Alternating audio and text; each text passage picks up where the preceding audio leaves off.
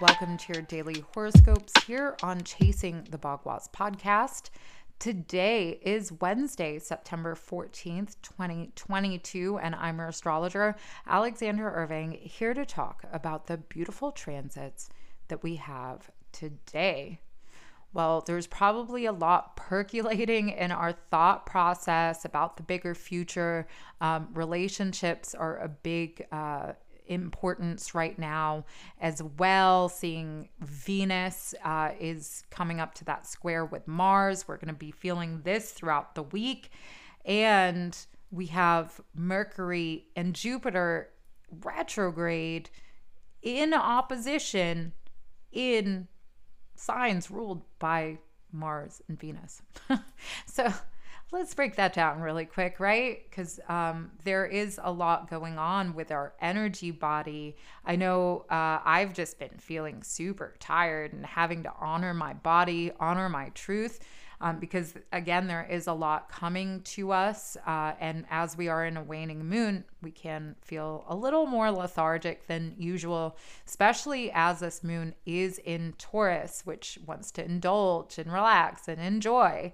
But there's going to be a lot that's coming through the ethers for us to create this new imagined future, one of magic and of our soul's purpose. So it's really wonderful and unique vibes right now, and what we are gaining through what feels good, what feels pressured, and what feels true for us to interact with and go towards with vigor, with passion. This is that Mars energy, and Mars is in a trine still to Mercury as it's in this opposition to Jupiter. So there's a lot about our big ideas of what, hunger is, what it is to go voraciously after something, and maybe relationships. I know looking within me and myself right now, and what I see as a relationship or love, or even friendships and this types of interactions, it's kind of changing on a molecular level. So don't be surprised if you're feeling that too, because this is definitely a theme in the sky. And as we come into today, the moon is making a trine to Venus, and the moon is in the Venus ruled sign. So there's just so much integration happening. That's why I say, if it's not feeling within you to go to something that, you have so much love for, but you just don't have the energy for it, there is probably a need for this, because there is a lot that's coming through that we can't even really put a grasp on how it's opening up our soul, our third eye, our etherical body. And this has to do with the harmony within friendships, our beliefs within ourselves, and how we evolve within maybe the simulation we called life. So it's a big journey that we're on right now. And as the sun is coming closer to that opposition with Neptune, there can be, a little confusion when it comes to, relationships with other people. It doesn't necessarily have to be a romantic relationship, but I would say let's not put our eggs all in one basket for sure. When you're taking on loans, when you're taking on certain things, investment deals, this is all to be handled with care. Sure, if it's something, that you've been working on, for quite a while, with this Mercury retrograde, this could actually bring this into manifestation, but it's not to go into quick, hasty interactions with people or transactions and deals and things like that. We want to be very mindful of that this week. And, there is this loose grand air trine. So people, places, things, this is all going to be very important for us to kind of calibrate our vision of self and our vision of our actual purpose. That moon squares Saturn today. So the feelings are going to be quite big when it comes to our responsibilities and the things that have a weight, the things that, we really need to be calculated with our finances,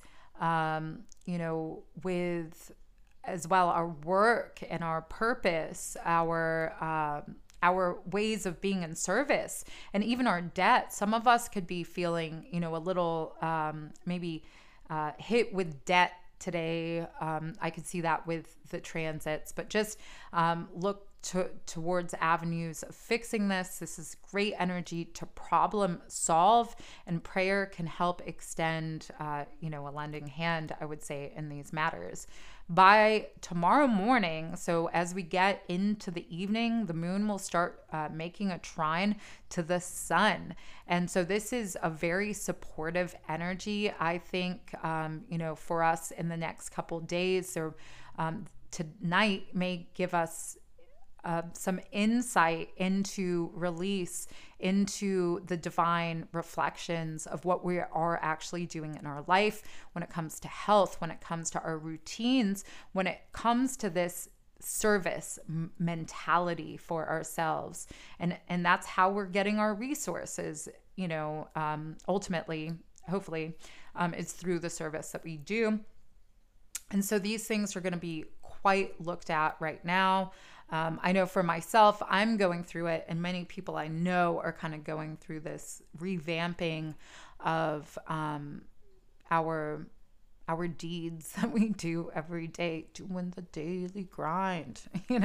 It's like things are changing, and it's time for us to be a little patient and let things just be and breathe and relax as best we can with this energy, with all the vast change that's going on, because this is not something that we're going to have easily understood within our psyche or in reality right now, as we are in this massive retrograde period, and it's like reforming our vision of ourself and the world around us and how we interact with it. So when you look at it like that, it's like you gotta just let things be.